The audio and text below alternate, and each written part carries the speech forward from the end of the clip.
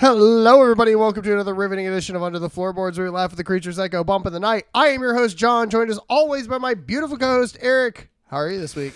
Delicious. Are you living deliciously? Always. I'm so excited. So, guys, I don't have to pick any of the movies this month. I say have to, Don't willingly do that anyway. Don't just fucking jump. I like Captain America when the grenade gets thrown. I'm just like, me! I came in today with a physical copy of another movie that we're going to be watching, and John was like, nope, we're going to do this instead.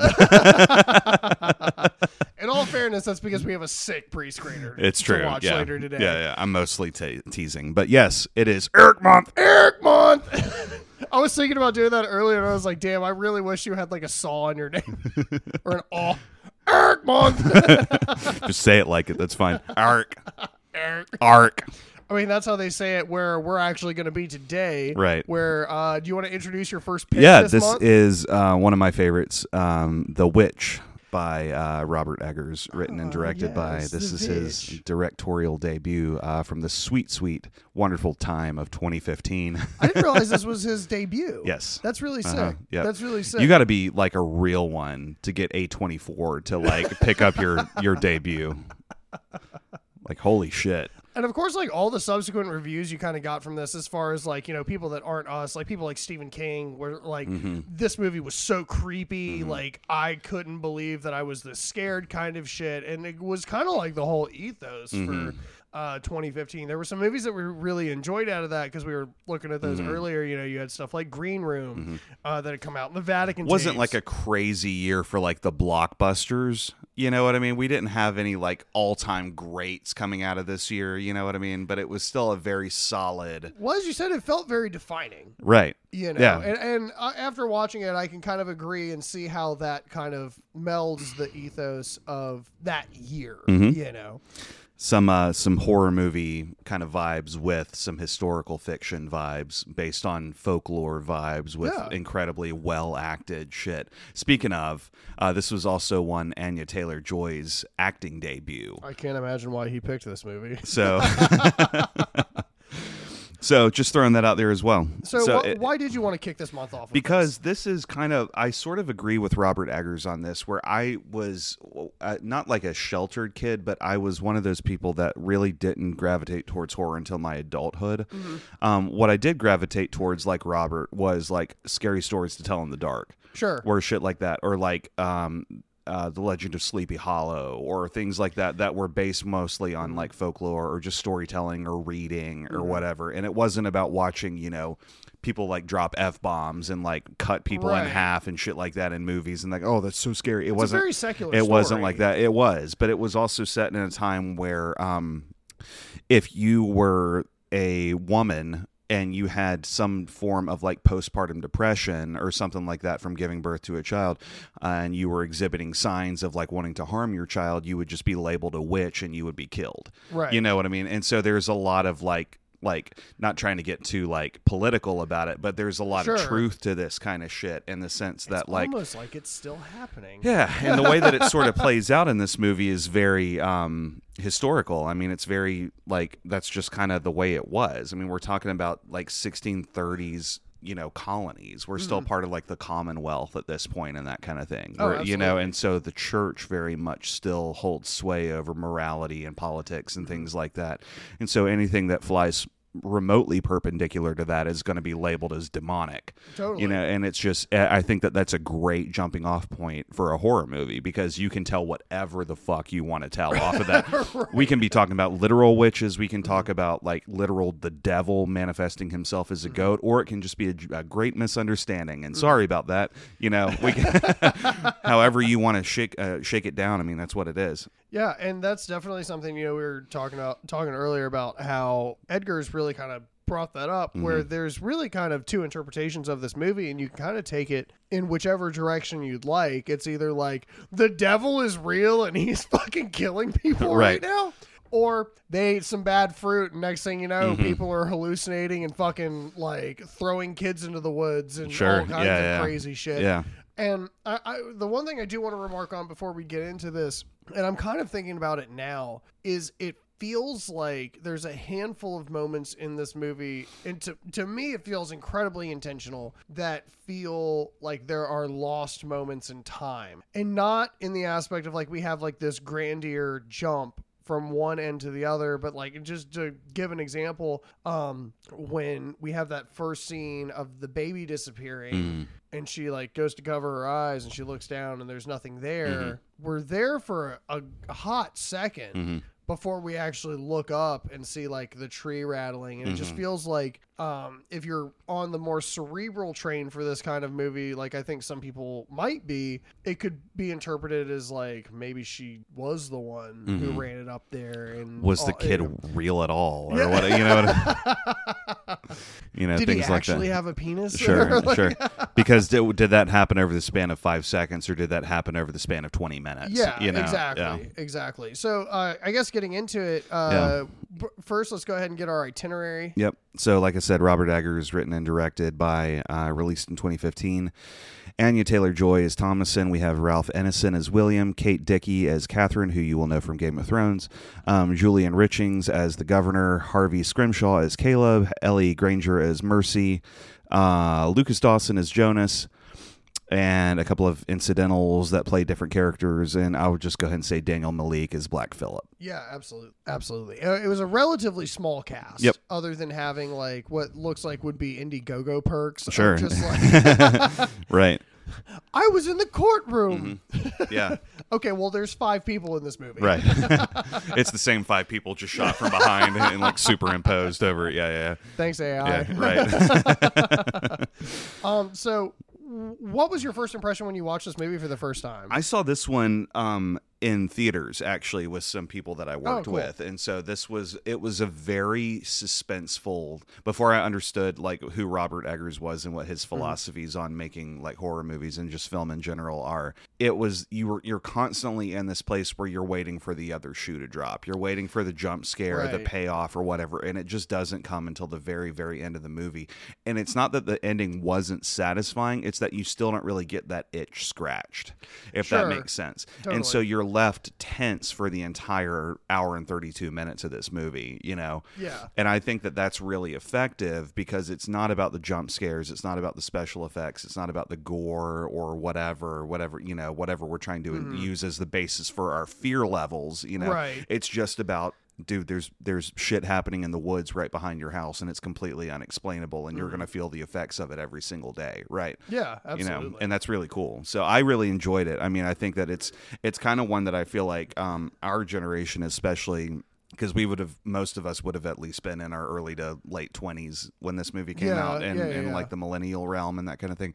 And I don't know anybody that hasn't seen it or hasn't at least heard of it, because I believe it was that significant. Absolutely. So. And I will say for me, it was one of those things where I was kind of intrigued by it because I thought it was so Zack Snyder made a series called The Witches for Vertigo Comics. So I thought that they were like intertwined. They're not, but but watching this movie, I will say this is the first time that I watched it all the way through. Yeah. And it's not that I had any kind of disposition to the movie or had anything that I didn't necessarily like about it. Even it was just one of those things where I think I was drunk and it was slow and I fell asleep, you know what I mean? Right. And it's also a very gray movie, and that's kind of like sleepy mode. Oh, yeah. From the aesthetic standpoint, you know what I mean? Yeah. Very like November at 5:30 kind of vibes. Turn the heat up in your house just a little bit. bit. Yeah. Grab a blanket. But this was the first time that I watched it all the way through, and I have to say I did really enjoy it. I thought this movie was really good for what it was trying to do. It's still not necessarily my cup of tea, but I do think that this movie hit a lot of points. And like I said earlier, like I do think that this kind of created a big ethos and kind of standard for what horror should be looking like in 2015. Yeah. And they did beautiful cinematography.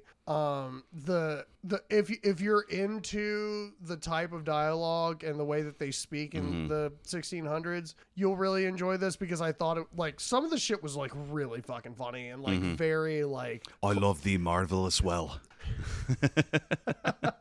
But shit like that. Yeah, or shit like, like one more day in this hovel, and I was like, yeah. Or it's flirting with comedy because it's such an appropriate word. It's such an accurately used and very well chosen word and that kind of thing. Yeah, and I will say, notably, it's interesting that you saw this in the theaters, because while I was watching this, that was one of my first thoughts, was I wish that I had seen this movie in theaters instead of watching it on my television, because it feels like that. It feels like it's one of those that's so much more immersive on the big screen. Your surround sound, you have and that was kind of it. Like, it's not that the score wasn't there, because it was, and there was a lot of like creepy string sounds and a lot of like super immersive music writing, but I would love to feel like the crackling of them running through the woods behind me and shit like that, the like branches moving around you and that kind of. It just feels you like do kind of get different. this. It did, and you kind of got this feeling that like the devil is close when you're watching this Right. shit. You know what I mean? It was like I was saying, you're sort of waiting for the other shoe to drop the whole time. I need that jump scare to relieve this tension, because it's nothing but tension. You have absolutely no idea what's happening, what's not really happening, because there are, like you said, moments of hallucination in this shit. There are sometimes babies just disappear without explanation and shit, so you don't know what's real and what's not, you know. And we'll talk about it too as we move through the plot, but there's a lot of subversive dialogue from our main character Thomason, which is meant to, I think, like sort of steer the conversation away from what, you know, and create fear and that kind of thing, but also within the audience as well. You know, I mean, you even had that comment when we get to that sequence I'm talking about, where you're like, so is she the witch or not? You know, and that's she really cool. Villain-splaining right now. Right. Yeah.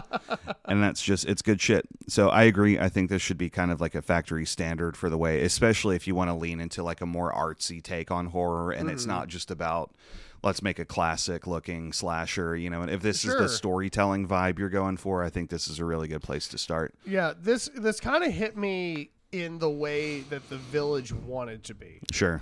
You know, as far as like the vibe of it all, with honestly a better payoff at the end. Yeah. Coming for you, Shamalama Ding Dong. Bitch.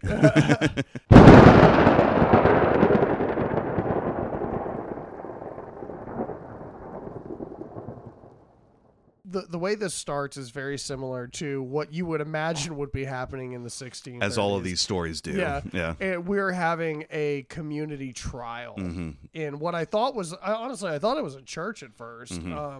Same thing. Yeah. Because it's church, a town hall. Courthouse, Yeah. And I will say, William, that's his name, right? The father. Yep. Was actually my favorite character from right off the bat in this movie. Because he drops a hotline real quick. While he's sitting here being judged by this community, he says, I will not be judged by false Christians. You cannot judge me, I think is what he says. Which was funny because like looking at it from like a millennial perspective, it's like, oh, well, I mean, if you were black, they'd have just killed you. If they thought you were a witch, they'd have just... if you were a white female, they would have just killed you. Yeah. But yeah, he, like, you know, white justice aside, right? He stands by his convictions that he is living in a community that lives by a false pretense of what he believes to be Christianity. And it's actually kind of shown later in the movie, which is really cool, especially for like that time, because they made it so that it still made sense. You know, and it never felt like it was trying to be trite or something that it wasn't. It felt like there was still love in this man to some degree. And of course, like his wife next to him is like, we're gonna fucking die. Well, the thing that I like about this is we've already established those parameters that are so necessary when you're talking about religious horror, that the fallacy of Christians is that they believe at all times that they are righteous, regardless of whether they are or not. You know what I mean? So it doesn't matter if he's like, hey, you false Christians judge me, I'm just going to leave. He still is stuck in his own self-righteousness, and that's going to be his downfall ultimately, and it turns out to be as we move through the story. So I love that we start on that basis. Yeah. You know, we're talking about straight up American, like 1600s folklore here. You know what I mean? He did it all for the nookie. Right. So we have made our way, the family has made their way to a plot of land along a tree line. William and Kate pray and they bless the land or whatever. It's divine providence. This is going to be our farmstead. William and his family have been banished from the town itself. Yes. So they move about 5 miles down the road. They find some land and they just own it now, I guess. They were on the buggy singing a song, and all I could think to myself was like, I am so glad that there was a score for this movie, because otherwise it's just people just like, what do you do with a drunken sailor? What do you do with a drunken sailor? While this is going on, presumably there's a little time skip, and they've built a couple of buildings. There's a house. There's a kind of a workshop shed / slaughterhouse / goat farm built. You know what one more building that has like presumably an outhouse or something. It's got like 2/3 of the roof just aren't there. Yeah. And I'm like, how long does it take it's you to It's got a sunroof. There's called skylights in buildings. I'm sorry. Sunroofs are in cars. Yes. Well, no, it's still a sunroom. The 1630s architecture was wild. Right. Ironically, they didn't grow enough corn to cover the roof, the thatches of their house. Yes. Yeah, so we're in like 1630s New England, and like they're trying to now make their own homestead because luckily, instead of again all of them getting slaughtered, they've been banished from whatever commune. Which, as we find out, is much worse. So we meet Thomasin. She's praying for forgiveness for her sins. My first impression of this sequence was I thought that this was more significant than it is. I really do believe, after seeing it 3 or 4 times now, that this is just her starting her day with the prayer to establish early on that she is a believer, and Puritan beliefs, there was kind of always that thing where if you're a witch, you can't say the Lord's Prayer. You know what I mean? So she's praying and everything and really establishing that I am not a witch at this point in the story, right? So she goes outside. We meet Mom again. She's holding baby Samuel and gives him over to Thomasin, and they start playing like a peekaboo game, entertain the baby while Mom does whatever the fuck Mom needs to do, you know, and that kind of thing. Because she's done breastfeeding, which is what this actress does in almost just everything. Routinely. I know. You appear motherly in shape and form. Not the shape and form.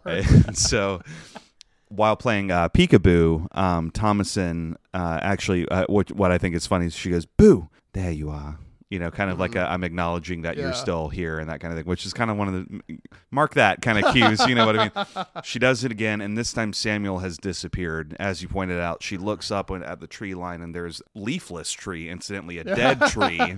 Mark that, kind of waving in the wind. Sort of, you hear the branches like crackling against others and things like that, and so it's very much in motion. And she goes headlong into the woods, right? And this was such a weird scene to me, and I'm sure that was completely intentional. You know what I mean? But I'm sorry, cutting a baby's penis off, right? It's just fucking weird. It's not scary to me. I'm just kind of sitting there like, okay, well, she just got a handful of baby dick.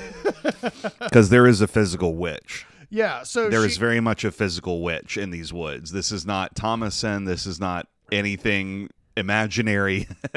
So, and here was the part that really kind of like threw me for a loop for a minute, and it was the fact that she has like the deepest mortar and pestle I've seen in my entire life. Dog, that was a butter churner.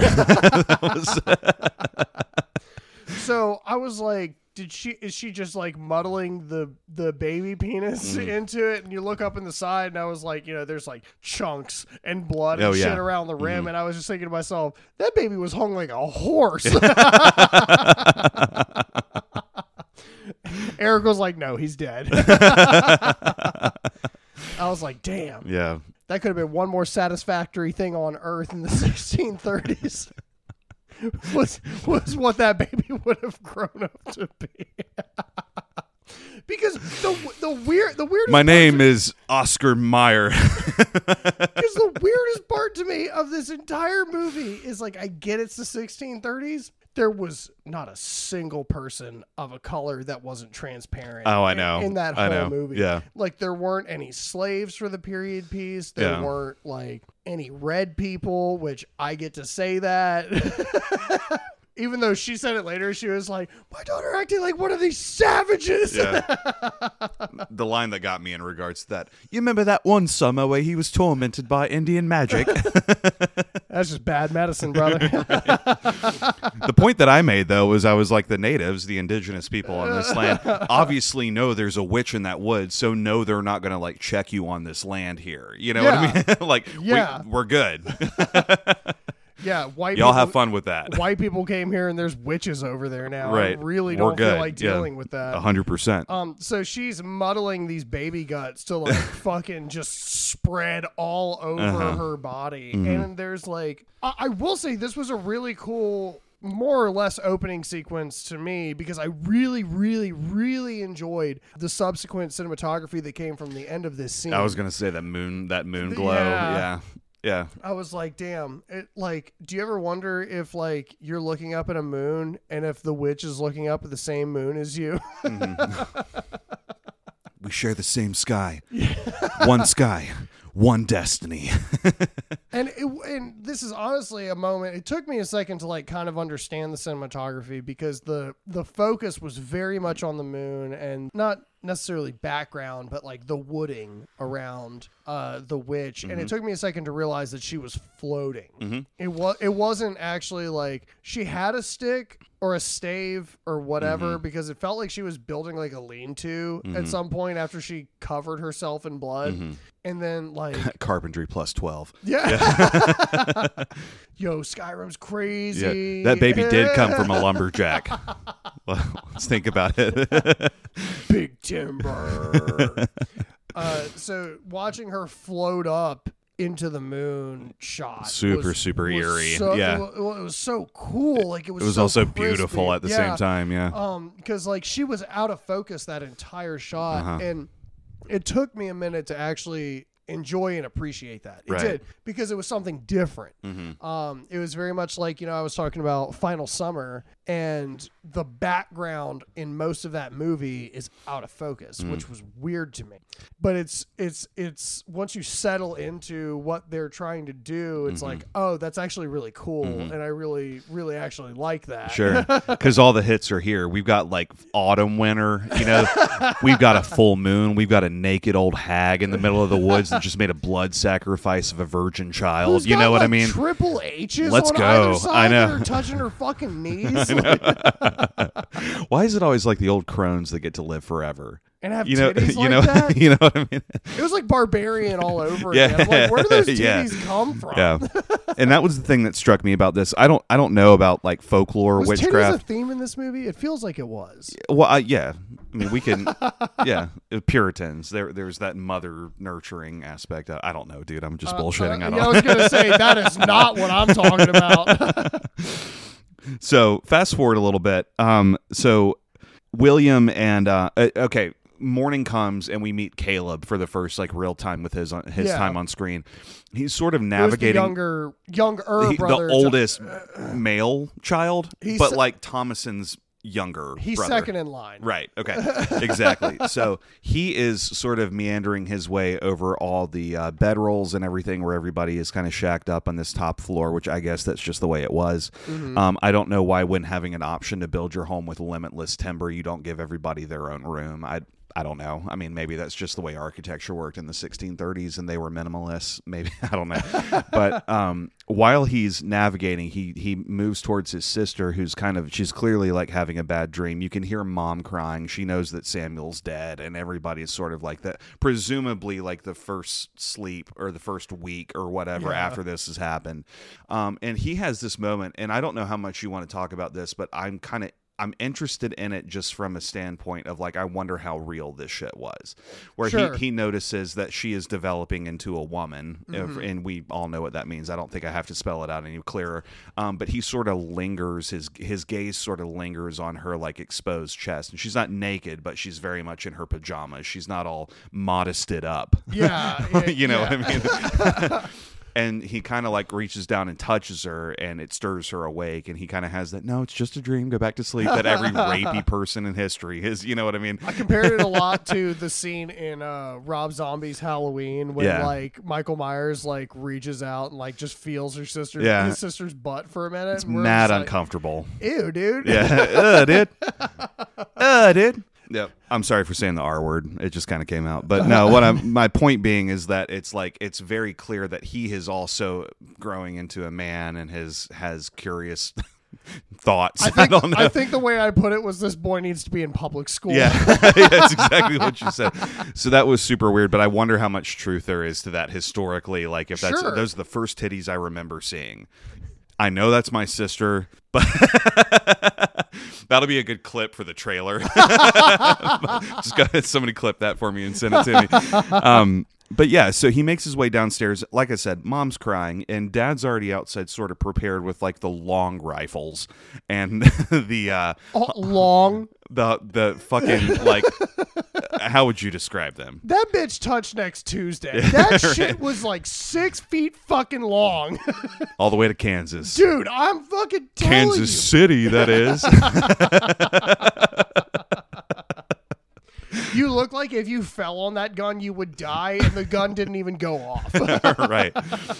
So they are going to go look for Samuel / mostly look for food. Because the gun, I remember this now, the gun was actually named Shane Diesel. Oh. So. Got it. Yes. So we were reminiscing about old porn earlier. Oh, yeah. Yeah. Tory Black, hit us up. We got some questions. But no, they go into the woods. They're all horror related. Effectively, I'm not going to say it. Effectively, Dad William has made his peace with the fact that, like, dude, he's gone, man. Like, if a wolf didn't get him, he would have starved to death at this point. It's been days. He's a fucking baby that's been taken. The acceptance in this period was insane. It was insane. And so he's having this conversation while they're sort of navigating through the trees and everything, looking at their traps that they've laid down, most of which have all failed. In fact, I think all of them had failed. Because none of them were baited. And Caleb has an existential moment, which really reminded me of Bridge to Terabithia, and it's only because this is my first instance of experiencing that, is when you have that question of somebody that you love dearly as a Christian, has not been baptized, are they in hell? And Dad has the realest fucking most like cool Christian answer I've ever heard in my life. It's so funny to people, but like it's so real to me, because this is kind of how my dad was, where Caleb's like, is he in hell? He wasn't baptized, and Dad's like, maybe. I don't know. It's not up to me, you know? We can only do the best we can with the time that we're given and hope for the best, I guess. You know, is basically the long and short of it.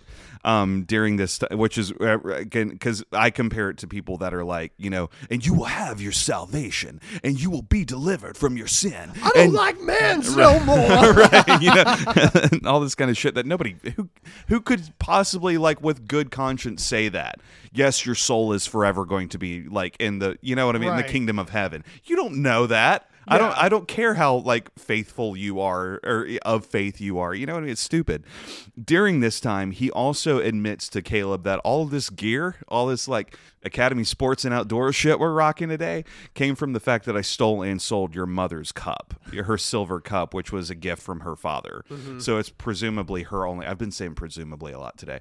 It's probably only her only possession that has any value in that hovel, I would imagine. Yes, and so it's significant because this is where we start to see his character begin to break for his self-righteousness and his will and his ego and things like that are creating a narrative where he's doing things that he normally wouldn't do in order to prove to those fuckers in the town that he's a real Christian and he can provide for his family and everything. So the fall of the dad begins here, as far as I'm concerned. Yeah, and it's funny because it's for me personally, in the way that I view things, like, it was a rise and a fall at the same time. Sure. Because the rise in this scene was very much like what you were talking about. But for me, when he's talking about how he doesn't know and just putting it to the wayside very bluntly, it reinforced that very first scene, because if he thinks like that means that everybody else that was chastising him has a political agenda and they're using it to control people. So ultimately this dude is an anarchist and I'm on his fucking team. Right. I don't give a fuck. Especially in that hat. Oh yeah. Oh, that hat. That was some Guy Fawkes shit he was rocking, dude. It was great. Yeah. Dude, put a buckle on a hat and also, happy November the 5th, everybody.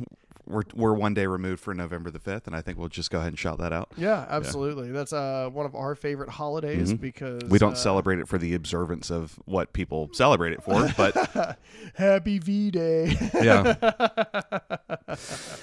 But yeah, so we are we kind of, that's sort of the long and short of it. They see a hare out there, and the hare is only significant to again establish hares traditionally are symbols of demonic presence or satanic presence more specifically, and that kind of thing in this day and age, historically speaking. And while he loads his long rifle, it sparks the gunpowder, and the spark backfires into his face directly into his eye. The shot clearly misses. Yeah. And they will go meatless once again for another night, right? Yeah. Thank God for unleavened bread. I know. And it was funny because he later on in the movie he's talking about how we're gonna grow wheat here, and I was like, why didn't you start with that? Or more importantly, why didn't you grow shit that grows underground? You're in New England, right, in the fucking winter. In the winter. The winter. I love his new album. Drop the winter. So we come back as failures, and that was kind of one of the things that I kind of loved about this movie is every instance of anything that anyone in this family tries to do is just a complete failure. A waste of time. Yeah, and it doesn't even feel like it's demonic. It just feels like they suck. Yeah. Right. Because I can imagine that was crazy. I was reading Walden all weekend, and I was struck by the fact that he's self-reliant enough to do all this shit for himself. That dude 100% still walked into town and got food and stuff, though. You know what I mean? So absolute reliance off the land, even though as a single family without a community to come together. Some of them are better hunters than others. Some of them are better gardeners than others, and things. Helping you out would be damn near impossible. Right. So you're already the odds are stacked against you, but we have faith, and that means we'll be okay. I've got Jesus and celery. When we get home, the twins are talking to a demon goat. And Black Phillip, mark him. So he is clearly pissed off at them. He's rearing and bucking and things like that, standing on his back feet and shit. And basically Dad's all right, look, if we don't put this goat up, my kids are about to get, ice. Yeah. So he goes and he grabs the goat, puts the goat in the pen and everything. And Mom comes out, and Mom's like, where were thee? Where hast thou been? And that kind of shit. And the boy lies to Mom. I saw an apple in the valley, an apple tree in the valley. I thought I'd pick them for you as a surprise because you're grieving. And then I got lost with apples, and I don't have the apples anymore. I lied. I'm a liar. You know what, Mom? I gotta tell you. I just made all that up, and I'm not really sure why.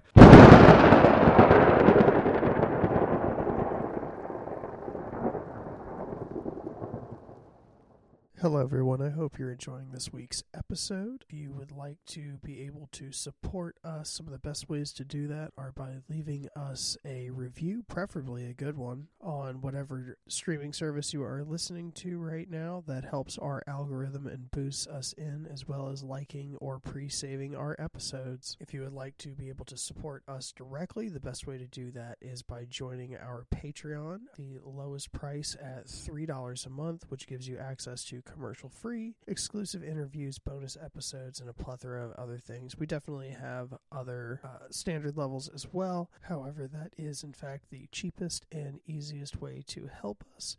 So thank you guys so much for listening today. Either way, thank you for the support. If you'd like to know anything that's coming up event-wise for us, make sure to follow us on Instagram at UnderTheFloorboards5. Again, that's UnderTheFloorboards5. And check out our Patreon at patreon.com/UnderTheFloorboards. See you there. Enjoy the show.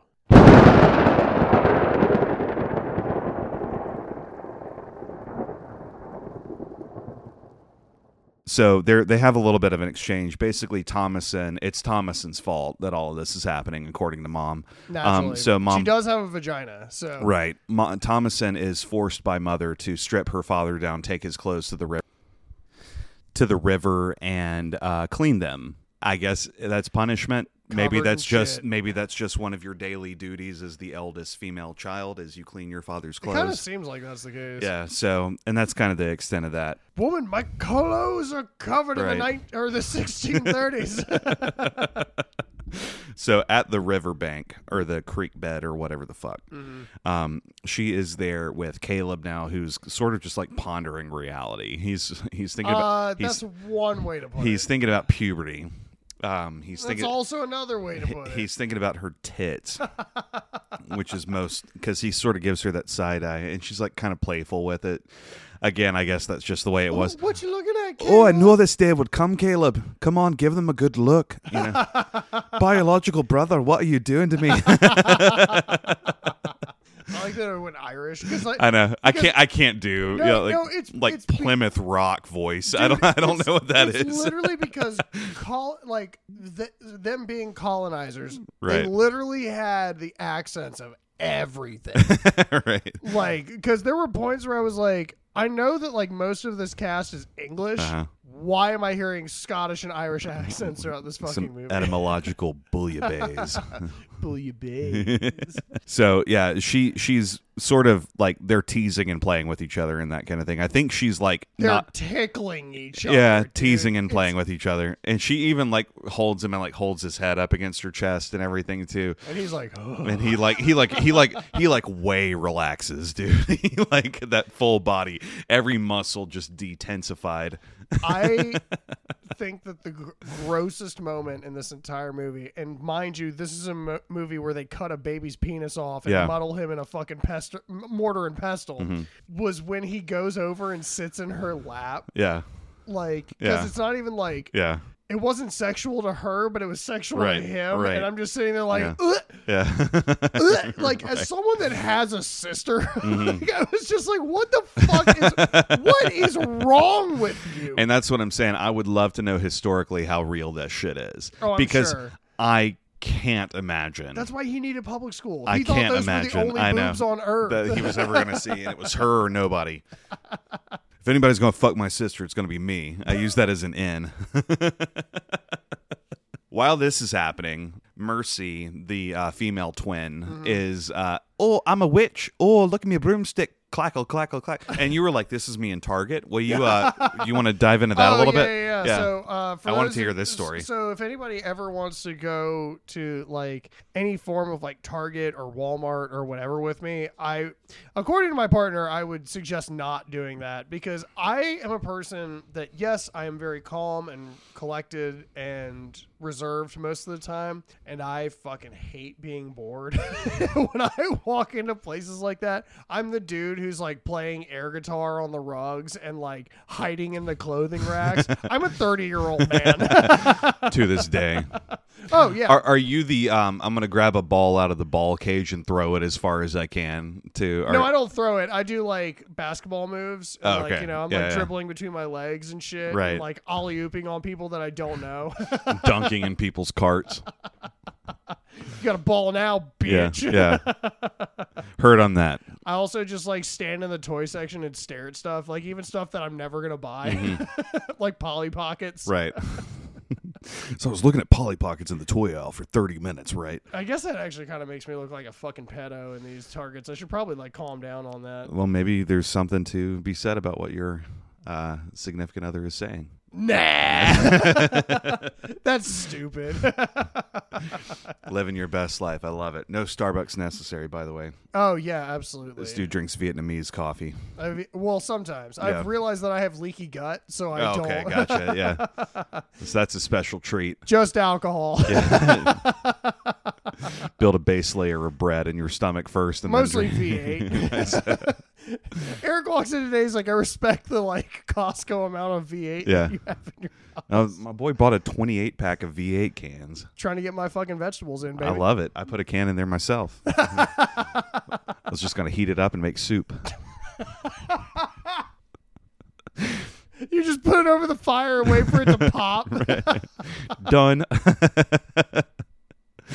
Oh, that's delicious. Like sprinkling cheese over top of it. Hot carrot juice and Parmesan. Let's get it. Honestly, it's the celery that comes It's forward. the celery. The the celery never comes forward, dude. Really? Because I feel like I taste the celery. Really? I fuck with that shit so hard because of the I celery. fuck with celery hard too. I Yeah. just don't feel like it has any flavor. See, you gotta put. You're more, the chef. You're the chef. You gotta put more salt on your celery, man. Sea salt celery, heard. Salt celery. Sea salt. Speaking of, that was another thing. Like, I'll talk about this for just a second. Like, I get that they were trying to do traps and like find animals and shit. I don't know how they planned on preserving it because, again, They have no salt. They have no salt. Yeah. Everyone here is a failure. Right. They have no temperature control. Like, There's a fucking roof missing on this building. because, dog, I would have mastered salt by this point and be making like bear prosciutto. Right. The town would be building around you. They would have been exiting and like, yo, I don't care if he's a shitty Christian. He can fucking cook, bro.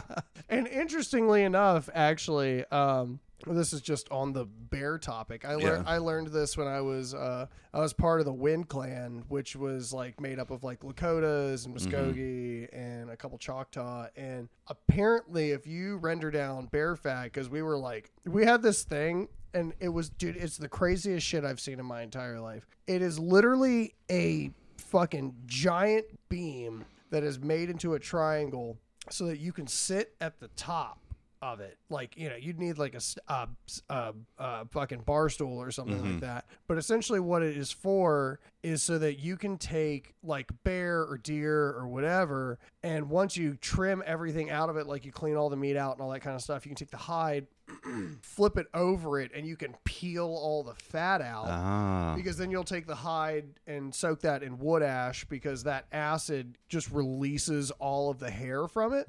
But you can take that bear fat and, dog, that shit waterproofs shit. Cool. My moccasins are waterproof. Nice. Dog. People out here walk around in Chanel like a bunch of fucking bitches. Right. Just go kill a fucking bear. Just go kill a bear, Yeah. you fucking bitch. Even though apparently this trap was ultimately set for a wolf. I don't know. Yeah, I don't understand. With their cute little border collie. Because they talked about like how, right. They talked about like how much the wolf pelt was worth, and I was like, why? That's like a quarter of a rug. That's like maybe a shoe back then. You can make a pant leg. That's just extra badass tokens. It's like, yeah, it's a wolf. It's like when you're playing RPGs, but you don't have the matching set yet, so you just look fucking homeless.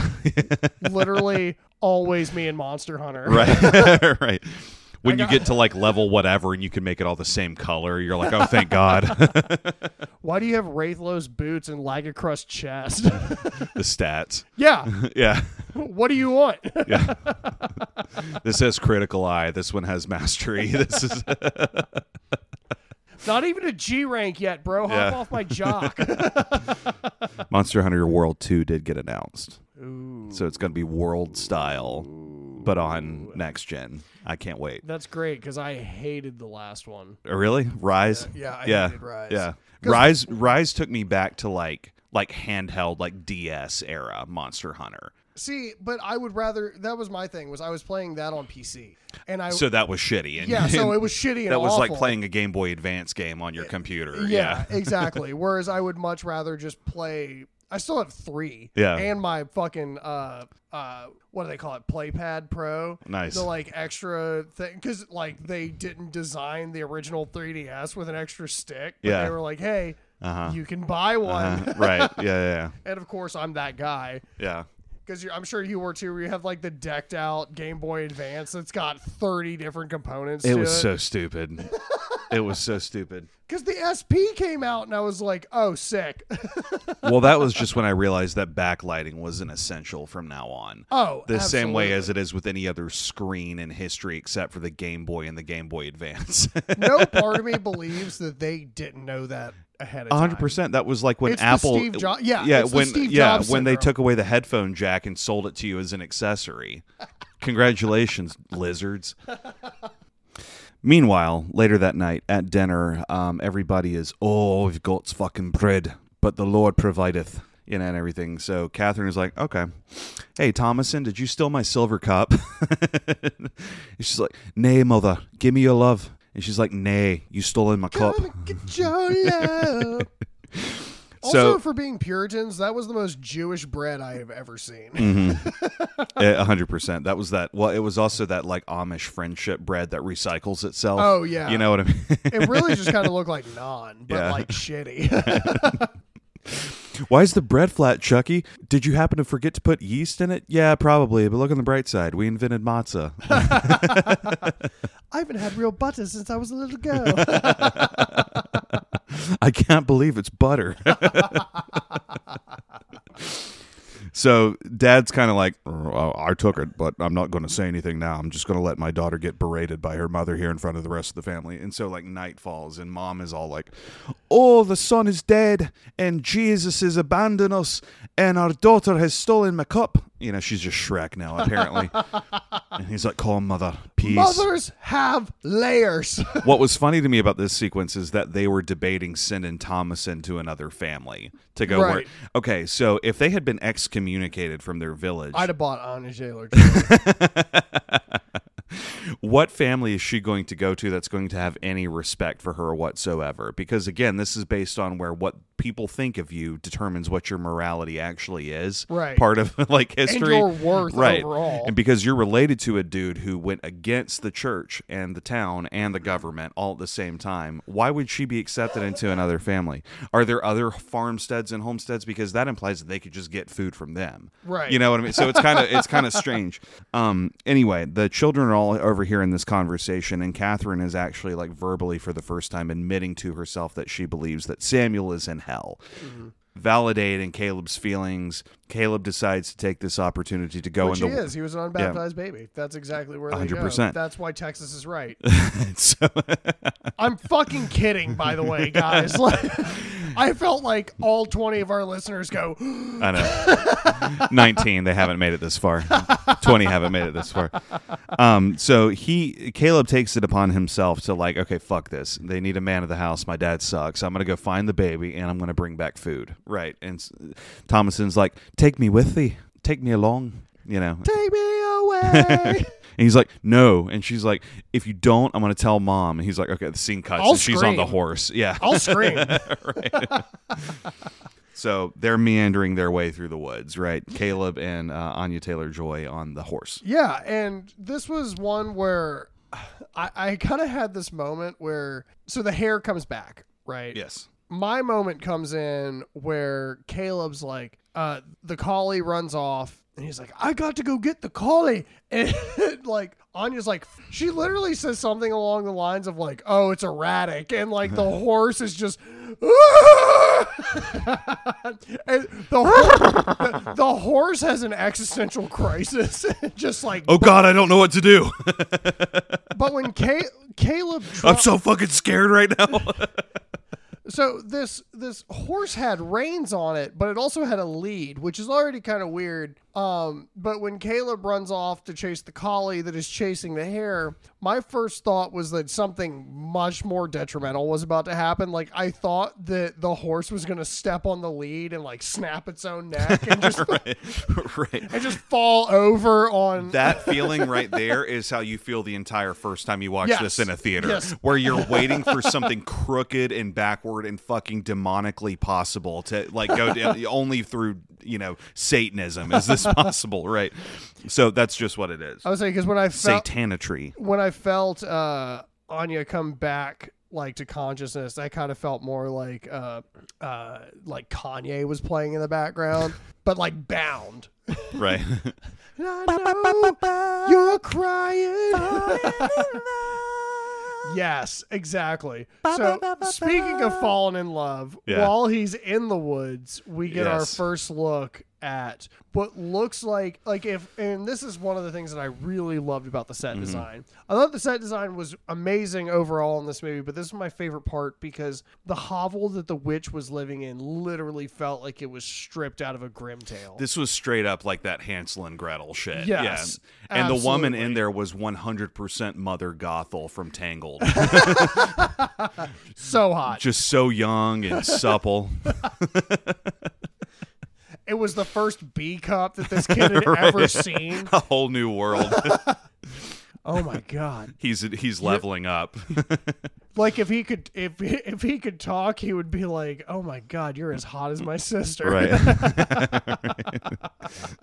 Nah, my sister's way hotter than you. Because there was this like really uncomfortable moment, right, where so now that like Anya's kind of like making her way back to the house. Because she's like, fuck that. Yeah, absolutely. She's like, I'm gonna scream for 10 minutes and see if he's here, and now we get like going back home, which I love. Home away. I love the cinematography in that. Like I love those. Like it's so Suspiria. Like when they're going through those very sharp, very skinny tree lines. I love that kind of shit. Yep. I think it's because it makes it feel like it kind of goes a little faster than it is. I also know precisely what it is for me. It's a nostalgia thing for me because it's Nightmare Before Christmas. Sure. It's the hinterlands on the way up to like the Holiday Hill. All those little skinny ass little Tim Burton trees everywhere and everything. That's exactly what it reminds me of. It's like, well, and I think what's interesting is like, as some of you know, like I'm editing my first short film right now, and I feel as though one thing I've realized about myself throughout this process is I hate stagnant He's shots. gay. Yeah, well, yeah. We're not talking about how many. First of all, I thought it was about how many people I had sex with, not how many dicks I sucked. 37. Holy God! So there. You hate stagnant shots. I'm sorry. I do. I don't get to call you gay very often. Usually it's the other way around. Yeah. Usually I'm the one to call me gay. So, only I can beat me off.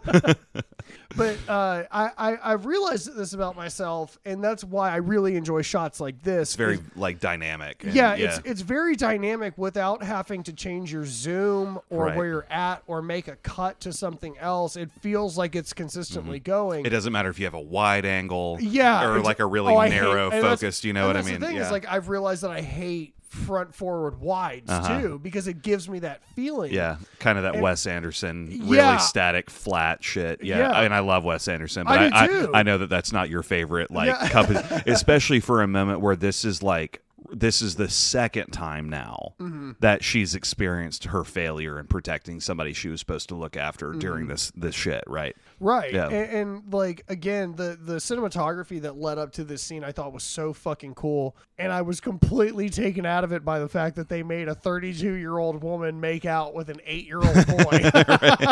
right.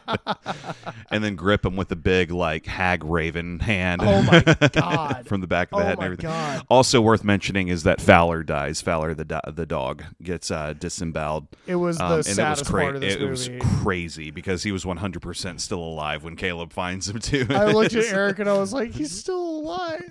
Shoot him.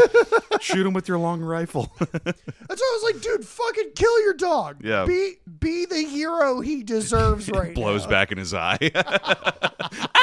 The gun just explodes. Right. At least the cup would still work. I was so upset by this dog scene, and usually, like, I don't really give a fuck about like anything that happens in a movie, but it was the fact that this dog was more disemboweled than most people I've seen in movies. Sure, yeah, and yeah. like he's just like, and I'm like, I know. You're not gonna make it. No. So now we move back to the house, and we're of course like in ultra gaslight mode. William is like, this is on me. I'm going to take care of this. And Mom's like, it's fucking raining and you don't have a horse or a dog or a weapon. What are you going to do tonight that's going to be productive? So, and like you were talking about the gaslighting, right? Because this is the point where Mom is like, and how about my cup, Thomason? What about my fucking cup? And then you like go outside. He's like, "You're a liar." Yeah. Because his self-righteousness, again, the theme of the father is kind of that not like a Sisyphus kind of thing, but in terms of the fact that he's destined to fail. Yeah. Because of his self-righteousness, because of his faith and things like that. He refuses to look at things objectively, take them out of the context of the present and put them in God's hands and that kind of thing, which is not what you need to be doing regardless of how religious you are if you've lost because you're still on earth. Right. Especially if you've lost two sons to some entity that exists in the woods. You know what I mean? Regardless Right of what now, you it's believe Woods 2, God Zero. Right. No, we're building bow and arrows at this point. We're teaching our kids how to shoot during the day and that kind of thing. If you see anything weird, kill it. You know, we're doing bow staff training. Right. We're making spears. 100%. Let's get down to business. To defeat the Woods. They're like punching trees and shit. Thomas said, "You must be swift as the course."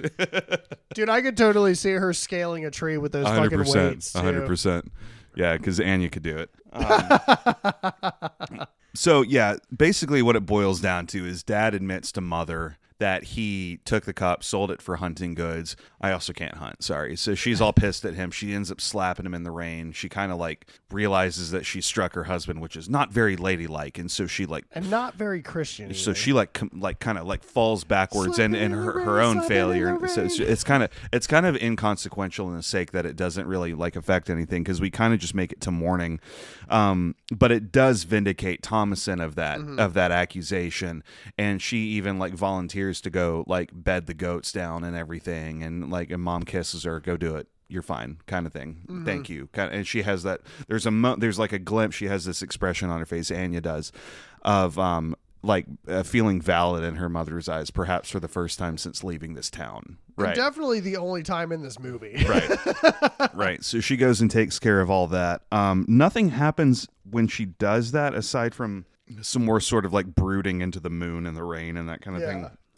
But what happens when she turns around is Caleb is back home and he's just butt-ass naked leaning up against a fence and he is shivering and trembling and everything. So they bring him inside now and begin practicing Puritan medicine, which involves cutting his face which involves carving him to pieces to drain the blood, the infected blood. Guys, we don't have nearly enough cocaine to heal him, so Right. And this is actually like in the non-horror aspect, this is probably my favorite scene in the entire movie. Because, you know, we have William comes back, Kate and Thomason and the two subsequent children that are just left over at this point are now all up in, I guess there was a second story. Like an attic. Along. This is where I thought their bedroom was too. And maybe this is in the other building because, again, instead of just building multiple rooms in one building, you just build multiple buildings. Right. That's how homesteads work, I guess. It's the stead and homestead.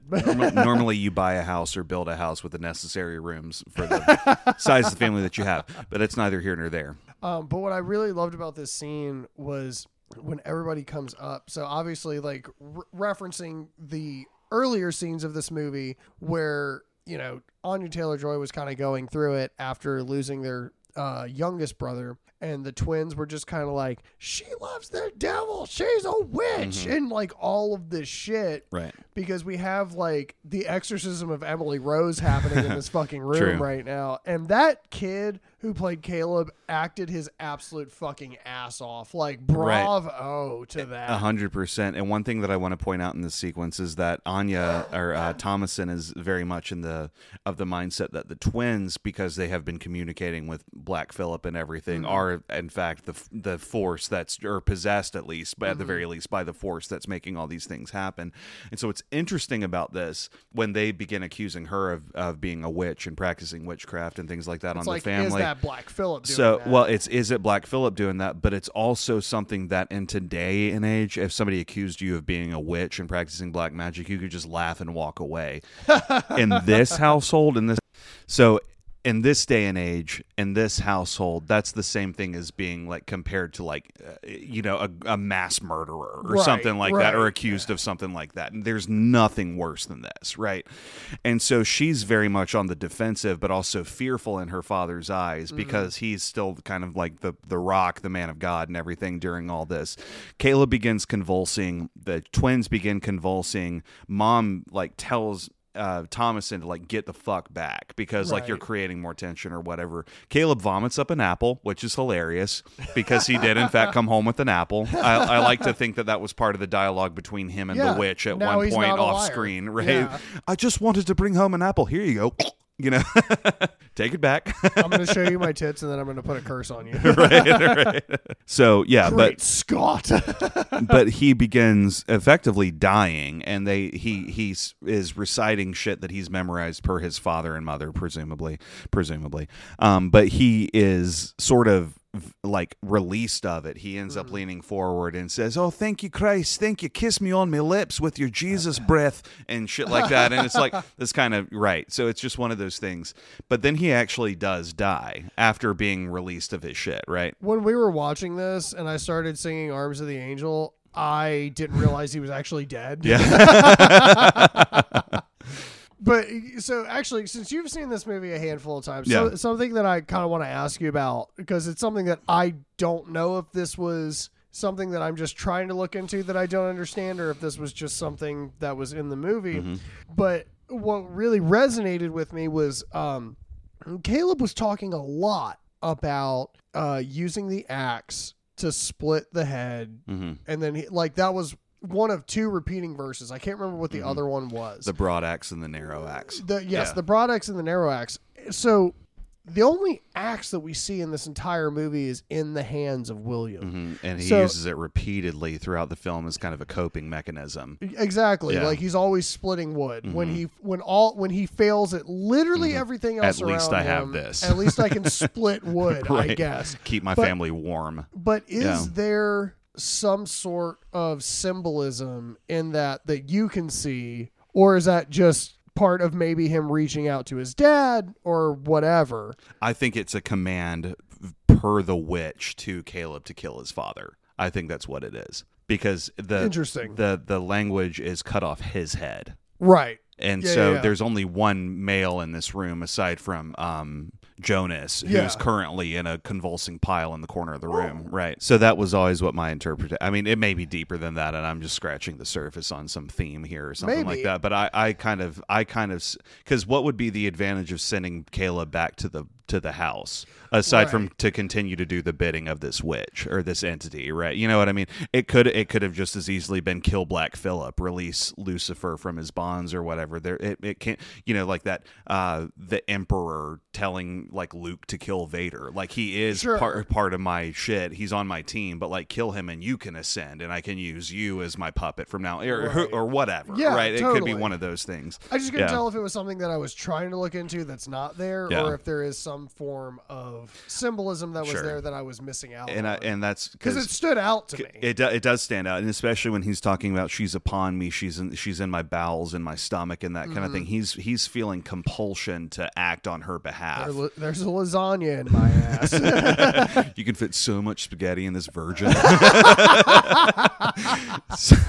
so that's kind of how I always saw it, in my opinion anyway, was that because he was so well versed in scripture and in his faith, he was able to resist it well enough that he could call upon Christ to redeem him in that moment. What was interesting to me beyond that is that Mom believes that because he wasn't baptized, because he didn't do this ritual of baptism, that it doesn't matter how grounded in faith and how intelligently like understanding he was of scripture and what these words mean and what their power is and that kind of thing, that he's in hell too. You know what I mean? And it's kind of shitty because it's like that's always been not to get too deep in like religion, but that's always been what my relationship with God has been. I've tried the church thing. I've done youth ministry and that sort of stuff. I constantly run into people within the church that believe that like because of my lifestyle and things like that, I can't possibly represent this well enough to be in a position of influence, And so I was like, cool, then it's just going to be about me and God, because according to the Bible, your salvation is ultimately between you and God at the end of the day anyway.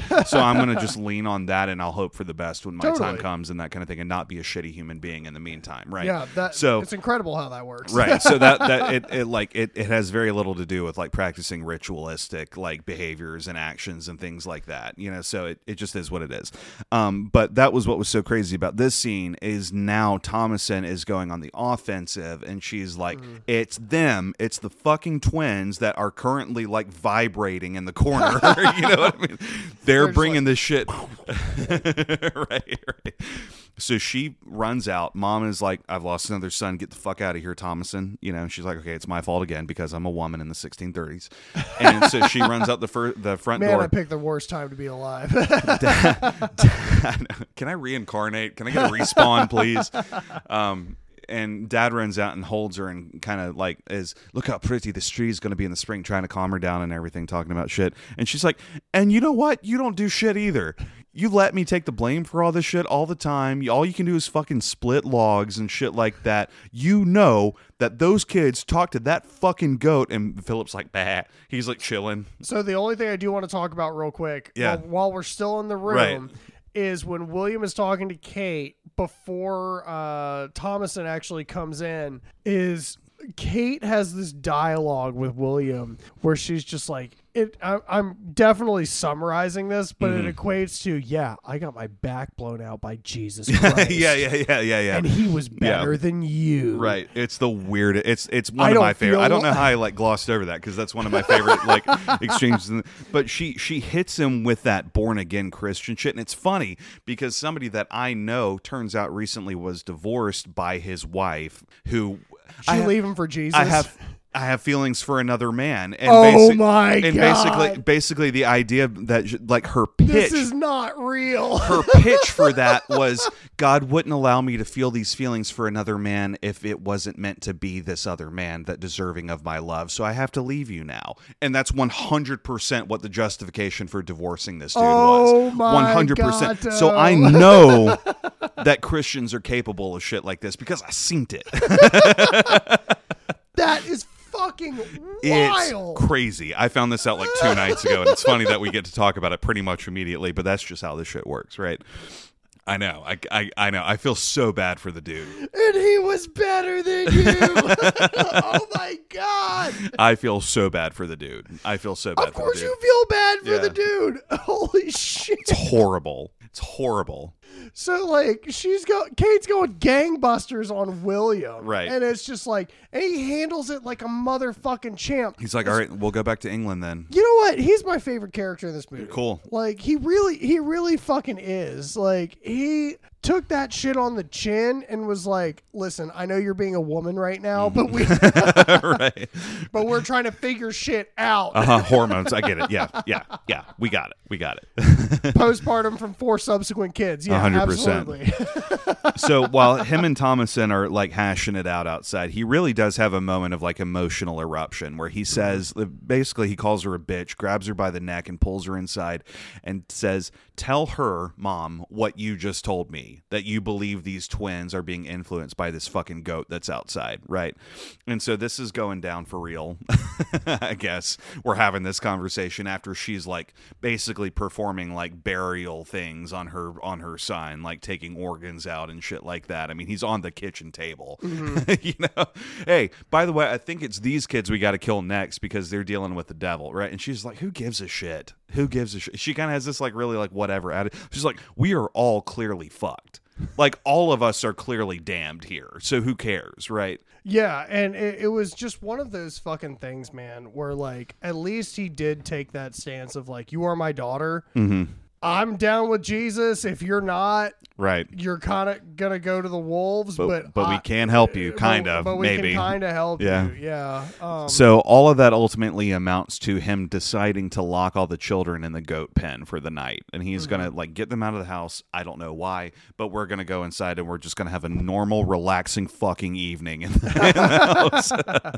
Me and Kate are gonna start working on another son. Yeah. And we're and it is what it is. Now, at night, unless there's anything else you wanted to talk about, because this is where we kind of get into like effectively like the climax of the movie. So at night, the twins wake up to a vision, perhaps, or perhaps a literal thing, of the witch drinking from Flora, who is the milk goat, the nanny goat. Not hot anymore. Right. Not hot anymore, yes.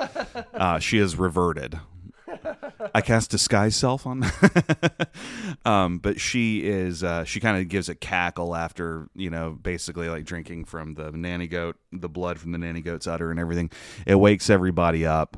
Not the nanny goat. And while this is happening, Mom begins hallucinating. She sees Caleb and holding Samuel on the chair across from her in the bedroom, and there's that whole, oh, you're alive, that's wonderful, you know. And she's like, and Caleb's like, hey, I got a book for you to sign. I need you to sign this permission slip for me that I forgot to give you. And she's like, okay, hang on. But Samuel's really hungry, so she begins nursing Samuel. The witch screams outside. It awakens Anya. Anya screams, or Thomason screams. She's just Anya. I'm sorry. She's her own character. That scream wakes Mom up kind of from her, and she's giggling while this crow is pecking at her nipple, is like biting at her nipple and that kind of thing. Which was like a cool callback for the movie. And it was so fucking gross to watch. Because I know. I'm just like, oh God. I know. Oh God. Mm-hmm. That was the first orgasm she's had since Jesus. Jesus fucks me. Yes. Jesus, take my cum. Take it from my legs. And so they're that was 6 seconds. That was good. Yeah, I was gonna say, let me cut you off right there. Dad wakes up the next morning. Come on my own. Dad wakes up the next morning and he's so fucking over it. You can just see it in his eyes. I think at some point in the evening he had a come to Jesus moment where he was just crying, admitting that he's a fucking failure. Mm-hmm. And he's like, I'll give my life over. Just spare my family kind of at this point. Clearly you're the caretaker. I cannot perform these duties as such. So when he steps outside, the goat shed has been like obliterated and all of the goats' bodies everywhere are like torn and that kind of thing. And Thomas is just like laying in a pool of it. Of just right. Fucking goat viscera. Her hands are covered in it. So now the question is, But that question doesn't matter. Because he gets fucking impaled by the reverse horn technique of Black Phillip and gored. And he grabs the axe, the narrow axe, to cut his head off and everything. And then he just gets headbutt back into... You made the funniest comment ever. And I want you to take this. Because he gets charged by Philip and gets knocked like back first into his... into his fucking... This is now your tomb. Your woodpile. Your woodpile is now your tomb. Because he just spent 30% of this movie cutting wood. Just cutting fucking wood. And I was like... It's so funny. I'm so glad that you spent all this time splitting this wood. Right. Because the irony is, if that wasn't his coping mechanism, I mean, he'd still be dead. But it's a shroud of death now at the very worst. So Anya Thomason is like screaming and everything, trying to like make sense of it all. Black Phillip retreats, I guess, because we just don't see him ever, for like the remainder of like when people are alive in this movie. And Mom comes out, grabs her by the scalp and pulls her and calls her a proud slut for seducing her brother and her dad. And begins attempting to beat the shit out of her. And Thomason's like, I love you. To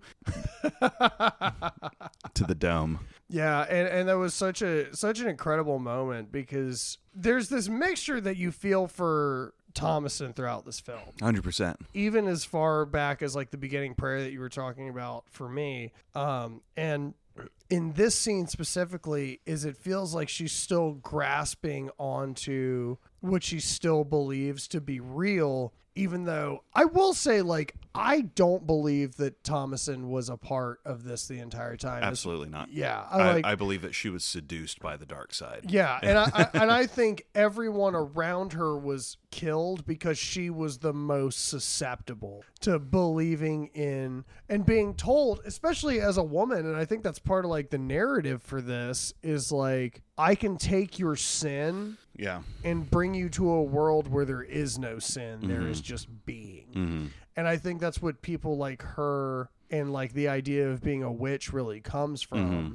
And that's one of the most powerful, at least ideas, maybe not message, because it's absolute freedom. It's you're free from like eternal torment at this point. You can you can be who you and what you want to be and manifest things in your life that you desire, and you can live deliciously, as it were, and everything. Absolutely. And so and there's a line in one of my favorite Johnny Depp movies that most people haven't seen. It's called The Ninth Gate. And it's a great movie. It's a great movie. That's the one where he's the book collector, right? Yes. Yeah, I have seen that. That's a good movie. And my favorite line in like all of religious horror ethos comes from that. And it was the tagline for the film. And it was, would you rather reign in hell or serve in heaven? Mm-hmm. And that's kind of what this plays on. It's the same fucking idea that Black Phillip is ultimately selling to Thomason, Right. is like, because what is a god without followers? Mm-hmm. So 100%. this felt like, this is how I'm getting one more. Mm-hmm. This is how, and it's about. You think about what Lucifer represented. I'm sitting here, like I was saying, I was sitting here like complimenting Satan, like, but it is one of those things where what he was looking for was quality, not quantity. Sure. Or maybe both. You know, Sure. Well, but yeah. when you To your point, I understand what you're saying. But when yeah. we see the circle at the end, it's not like there's 100 people there. No. It's not like going to a Joel Osteen show or whatever you call those things. Yeah. A show, yes. That's very good. Yo, Yeah. Joel Osteen's playing at the fucking At the annex. You want to go down, buy some merch, get shwasted on Christ. on Christ. Yeah, whatever. God told me to cheat on you. Very good. Yeah. So the film wraps up. Anya is more or less accepting of it. I just killed my mom. My whole family's dead. You know, everything is whatever, right? So she takes off her bloody clothes and she sits down and just lays her head on the table and I guess just goes to sleep. I guess she's just trauma response. Sometimes you just pass out, right? Yeah. When she wakes up, night has fallen. And there is kind of she gets called into like the other building, right? Mm-hmm. Where she carries a torch and she's in her underwear and goes in there and you hear her finally admit like, can you hear me, Black Phillip? And she starts conversing with him and everything. As she turns to leave, what dost thou want? Okay, which is really important because like the tagline, if you want to call it that, the most important line in Satanism is "do what thou will." Mm-hmm. So it's about seeking your desire and things like that. And so this is the temptation of it, right? This is her introduction to it. The temptation of Thomason. So he offers her the book. Paradise found. What's interesting to me is that he appears to her in human form. Yeah. As well as in goat form, in the form of Black Phillip as well, and then you see the boots with the he gave off like pirate vibes. I would say I like Edgar's allure to how he does things. I do wish that we had gotten a full shot of like the character that ultimately like he chooses how he manifests himself. That's what I'm saying. Yeah. Is like it's. I think what would have been, and maybe this is a final thought, but like we're at the end of the movie anyways. But I was going to say, go ahead. But my interpretation of this is so when you take the concept of God, which is what we've been following through most of this movie, you have Yahweh, which like you can't even say his fucking name, right? Right. You can't gaze upon him. You can't fathom what he is supposed to be, and like you would be eradicated otherwise because of your original born sin and that kind of thing and those kind of concepts. So take that concept and be like, what would be the inverse of that is seeing Black Phillip, right? Like it would be one of those things that just kind of transcends. It would be easy and perhaps seductive, even if it's like over the shoulder, like something that's like you're saying, it's seductive, it's elusive. I can't take my eyes off of you, kind of thing. Yeah, exactly. And that's what I was going to say earlier about you think about what Lucifer represents he was a proud angel that he was the most beautiful of all of them, and that kind of thing. And he would have used that as a tool, you know, to gain followers and shit like that, right? And we have that line, dost thou desire the taste of butter, a pretty dress? Does thou wish to live deliciously? Which, in my opinion, was the horror line of 2015. Oh, was totally. the most significant, I don't know most that it important. got better than that. And that's what I'm saying. That was quoted by everyone for years to follow. So, to this day, people quote that shit. You know what I mean? And it was such a heavy-hitting line because she finally like surrenders her faith and decides I've been living as a servant my entire life, as a slave, and it's time for me to get mine, kind of thing. So he leads her out into the woods where there's a coven doing a seance, or I don't know the technical term for it, some kind of manifestation ritual, right?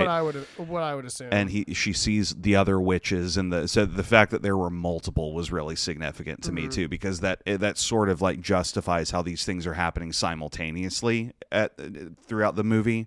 It's not just one person person that's causing all these things to happen. It's a whole coven of witches that live in these woods that are doing these things, right? And she sort of, as they ascend on their broomsticks, which was a fucking crazy shot. That was it was so Goya to me. It was so like classic art kind of shit to me. And she ascends while laughing and smiling and things like that. So she is accepted and is now a part of this, right? So it turns out that she is the witch at the end of the day, and like the title card runs, and directed by Robert Eggers, and that's the movie. So second time watching it for you, is that right? It's ultimately. Or is this like the first time? Ultimately, it's the first time I've watched this movie. Okay. So what did you think overall? Overall, I actually really liked this movie. I don't think I liked it as much as a lot of other people did, but I do think that there were a lot of elements. The cinematography was gorgeous and crisp. The score was great, and the sound effects were 100% necessary when they needed to be.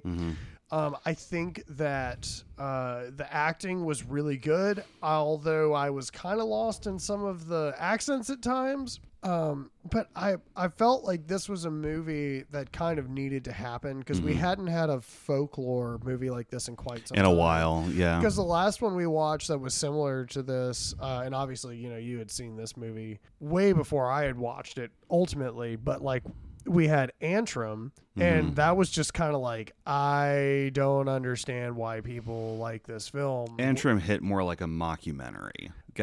You know what I mean? I think it hit more like a piece of shit. Yeah. But, but I really enjoyed Anya in this. I still think I preferred her in The Menu. I think she just was a better character. 100%. I completely agree with that. And I always have reservations on movies that are, I know everybody uses the word campy for like silly and fun, but like I genuinely use it for like we've made base camp. And that's the equivalence of this movie is like, we have made base camp. We're here. That's all that's going to be happening for the rest of the movie. Yeah. And I think that's really hard. And I think that A24 was trying to push through a movie on a budget. And the only thing that I will say about Eggers, and we talked about this earlier, about how what he finds scary is like somebody going on the investigation. And I feel like this falls short in a lot of movies. And for a lot of our listeners, you probably already know that I'm a person that really doesn't watch the center of the screen. I don't watch the focus. Yeah. And the way Edgar shoots things and wants his DP to make the footage, it feels like there should be more reward for people who don't. Like, it didn't even have to be like the first scene where Sam gets taken, but just something of like something in the background. Yeah. And the fact that never happens is weird to me. And I can tell you, as somebody who's seen everything that he's ever made, that's just not his style. You're never going to get that feeling with anything that he does. He tells linear stories because he's very much rooted in things like folklore and classic literature and shit like that, because that's what he found scary growing up. Right. And especially you'll get it. Yeah, I think probably his best film is The Northman, and that doesn't even flirt with horror. I mean, it's the same kind of bleak vibes that The Witch has, weather and lighting wise, and that kind of thing. But it's closer to like Beowulf or something like that than it is a horror story. Oh, absolutely. So it's like if you found Beowulf scary with like Grendel lurking in the mountains and shit like that, you may find The Northman like unsettling or whatever. But it's never meant to really be that. Again, it's just suspension of, or I'm not suspension, but just suspense and things like that. And I think those are 100% valid points for sure, because I think that's just ultimately what it is.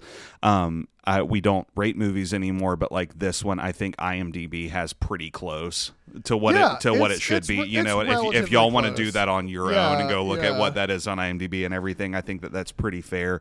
What I took away from it was one of the things that I haven't really even like given much thought to until just now is how you were talking about like sound design in movies and that kind of thing. And that's one of the things I'm trying to learn how to listen and sound design and things like that, because sound design has always been so straightforward to me. It's like, this is the tone that they're trying to set and that kind of thing, but it does give you subliminal links to the, like what's happening in the story in this case, because specifically the sequence where Caleb is alone in the woods and he comes across the witch's hut and everything. And he hears multiple witches in the sound design kind of chanting and singing and that kind of thing. It's very clear in that moment that this is meant to be like like ramping up the suspense, but it also straight up tells you that there are multiple witches Right. that are making this shit go down. You know what I mean? And so stuff like that is really creative. I've kind of said everything that I want to say about this movie. Like I said, everybody should watch this, but I can't think of a more devastatingly like well shot, well acted, well written movie to be a directorial and writer debut. I mean, it's no wonder that A24 picked it up because it's in that artsy fartsy shit that they really love, like category and that kind. There's nothing wrong with that. I love shit like that, but it does the 3 locations. It does right. It does have that minimalist vibe, that minimalist storytelling vibe that they seem to really like from filmmakers that they pick up to be a part of their shit. And all that I will say is this is not going to be the last Eggers film that we do for Eric Month. So since he only has 3 movies, we just did one, and I already said we're not doing The Northman. I'm sure anybody that's listening can pretty much pick up on what the last one we're going to do is. That'll be our week 3 film. We are going to do Annihilation next week. Natalie Portman's Annihilation. I think that one's going to be one that Eric had me at Natalie Portman. Yeah. So, that's it for Eric Month week 1. Anything else you want to add there? Eric Month! Thank you guys for joining us. We're at Creeks and Cracks, and we laugh at the creatures that go bump in the night.